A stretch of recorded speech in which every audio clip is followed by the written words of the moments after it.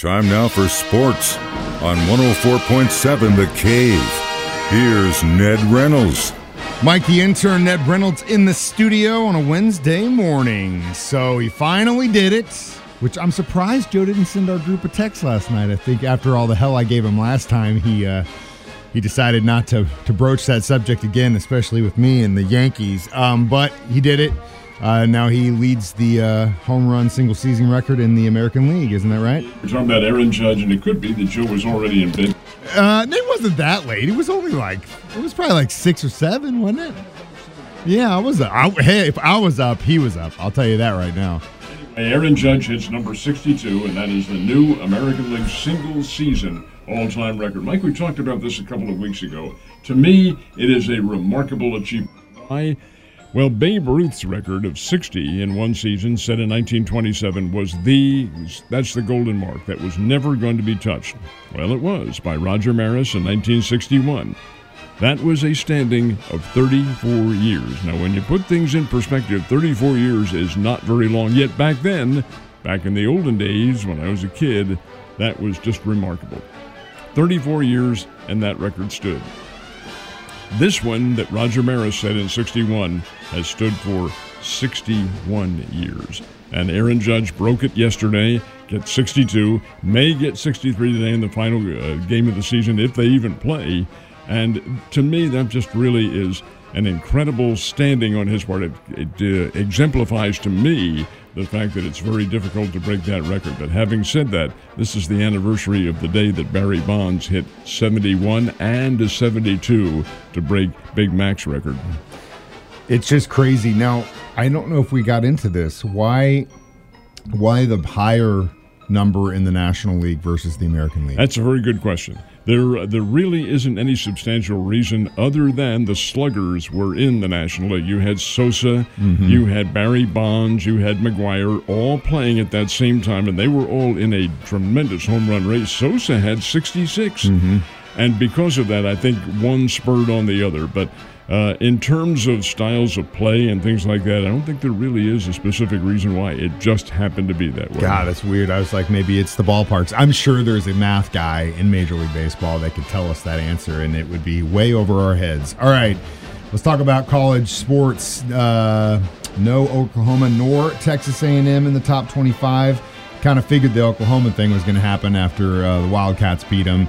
And kind of the same thing with Texas A&M has faltered terribly, and that really, there's a big matchup this weekend, Alabama versus Texas A&M. And when you take a look at that, here are teams that were supposed to be in the big standoff this weekend, and Alabama is a 24-point favorite over the Texas Aggies. Well, how does this figure into the whole mix? Well, it doesn't really, because during the course of the summer, Nick Saban and Jimbo Fisher, Jimbo being the coach at Texas A&M, had a really much publicized argument over cheating in football, and each accused the other of cheating. Well, here they get together on the same field in Tuscaloosa on Saturday evening. How is that going to shape up? Well, one's number one in the country and the other's not even ranked. What is this? And then you take a look at those standings, and well, it's altogether skewed because Texas A&M and Oklahoma not in the top 25. But you know who are in the top 25?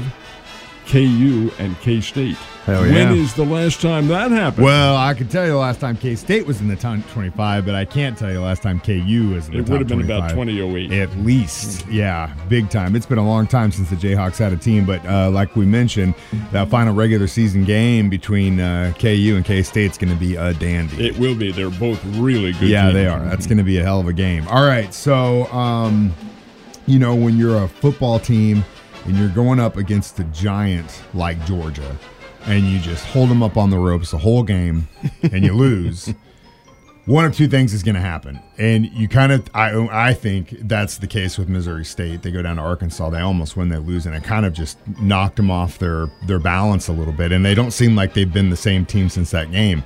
You think Mizzou recovers from last weekend going into this weekend? Well, Mizzou had a great effort against Georgia. Oh, absolutely. And Mizzou was really pumped for the game, and Georgia was not. But you know what happens when the favored team, the big, strong teams, when they see, you know what, let's put these little people to sleep. Well, they do. The same thing happened with Alabama-Arkansas last week. When Alabama had to win that game, they did.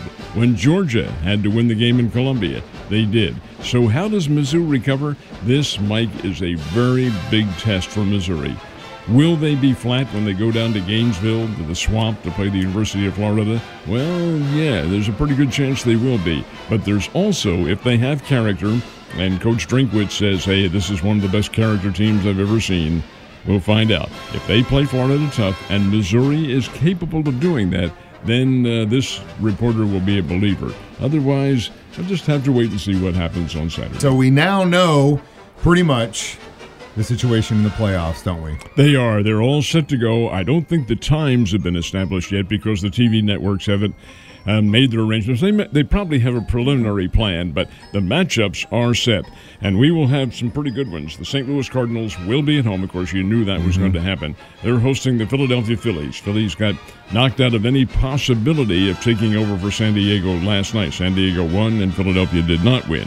So the Padres will go to Citi Field in New York and play the New York Mets. That's the National League first-round series starting on Friday.